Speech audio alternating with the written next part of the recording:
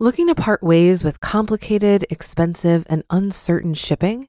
Then give your business the edge it needs with USPS Ground Advantage shipping from the United States Postal Service. Keep everything simple with clear, upfront pricing and no unexpected surcharges. Keep things affordable with some of the lowest prices out there. And keep it all reliable with on-time ground shipments. It's time to turn shipping to your advantage. Learn how at USPS.com/advantage.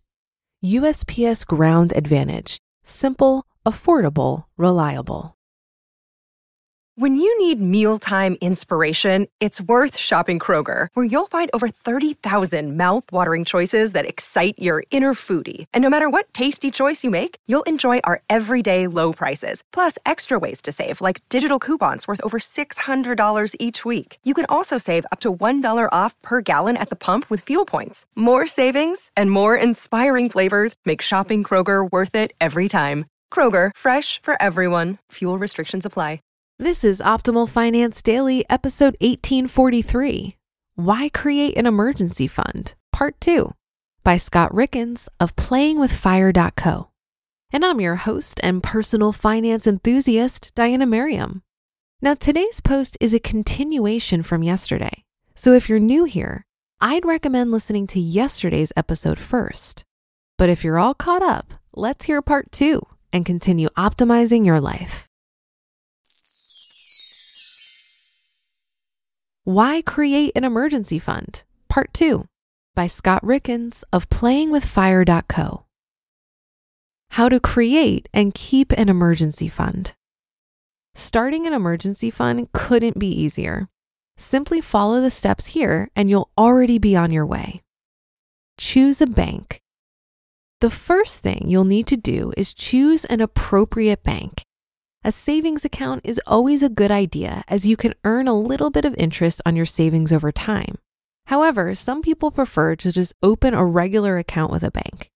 The choice is up to you. As long as you have something to separate your emergency fund from the rest of your money, then that's good enough. We use Ally Bank for our emergency fund. While it's hard to find high-interest savings accounts these days, we've found them to be highly competitive and easy to use. We've worked with them on our Playing with Fire movie tour, and the team at Ally stands out as some of our best partners through that experience. That matters.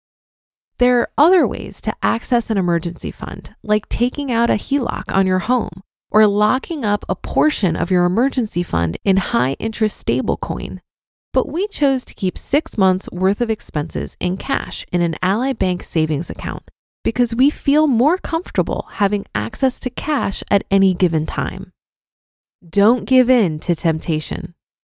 When you have a large sum of money stashed away, it can be very tempting to just dip into it every now and again.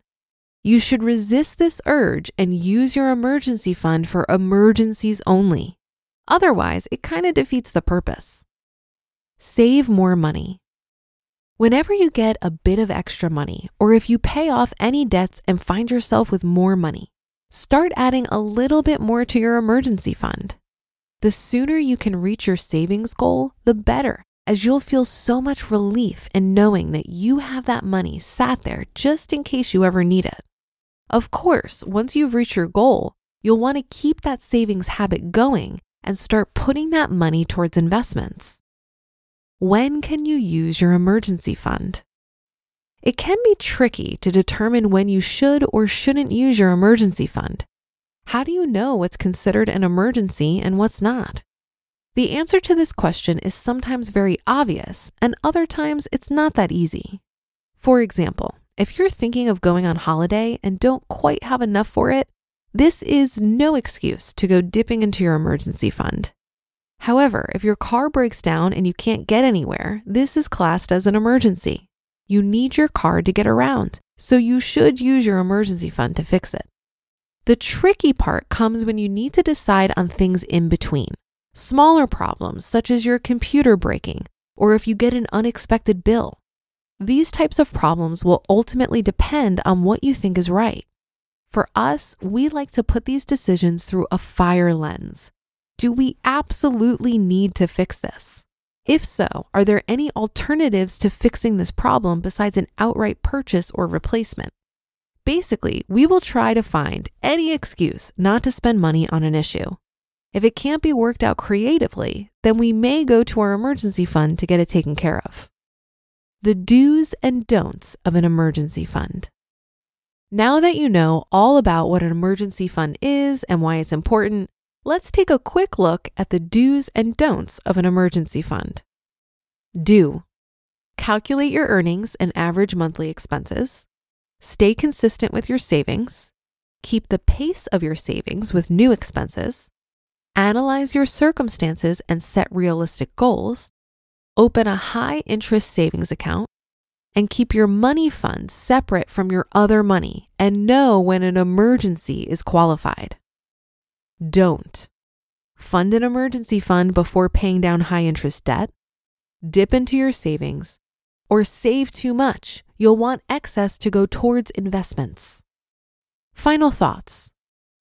After you've paid down high-interest debt and analyzed and minimized the fees you're paying on your investments, it's time to save for an emergency fund. Hopefully, you won't need to worry about using it very often. However, it will give you great peace of mind knowing that you have some money set aside just in case the worst happens and you do end up needing it.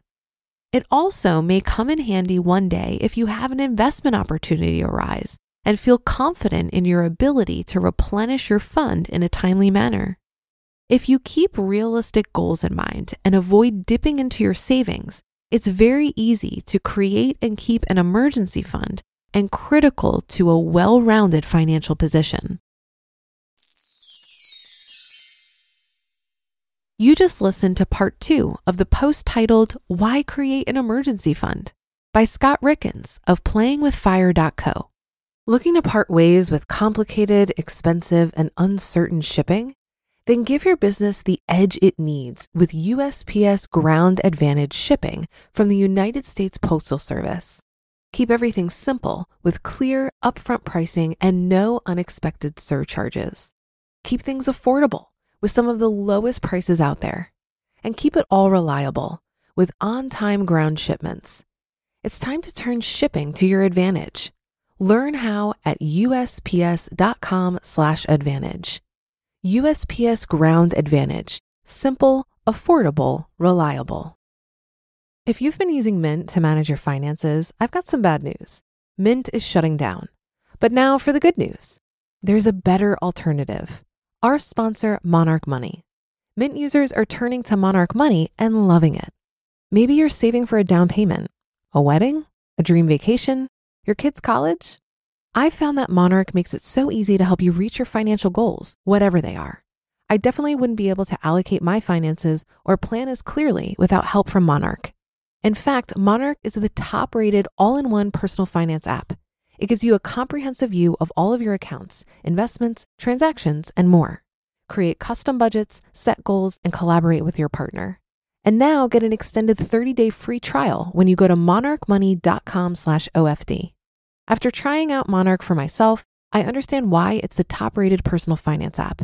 And right now, get an extended 30-day free trial when you go to monarchmoney.com/OFD. That's monarchmoney.com/OFD for your extended 30-day free trial. While it's a highly personal decision of how much you need in your emergency fund, I personally keep about a year of expenses. I find that entrepreneurs and self-employed people should consider a larger emergency/opportunity fund because our income is less certain. Many of us don't receive regular paychecks, so having a larger cash cushion helps us better manage the feast and famine of self-employment. I also feel that a strong cash position has replaced the role that bonds would serve in balancing out volatility in my investment portfolio.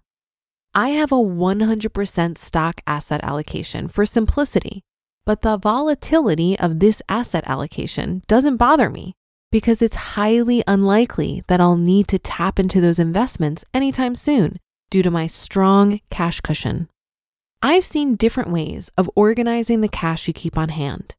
Many people will have an emergency fund that they never touch, and then create other piles they refer to as sinking funds to save for known future expenses.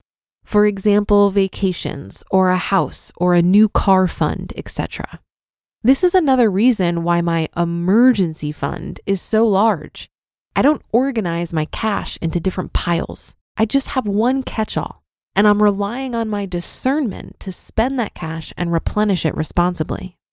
The main thing I got out of this article is that you do need to have some cash on hand, but where you store it, how you organize it, and how much cash you need is highly variable and dependent on your preferences and circumstances. And that's another episode and weekend of Optimal Finance Daily in the books. Thank you for your support and for listening every day. I'll be back with more posts for you on Monday. So have a great rest of your weekend, and I'll catch you tomorrow where your optimal life awaits.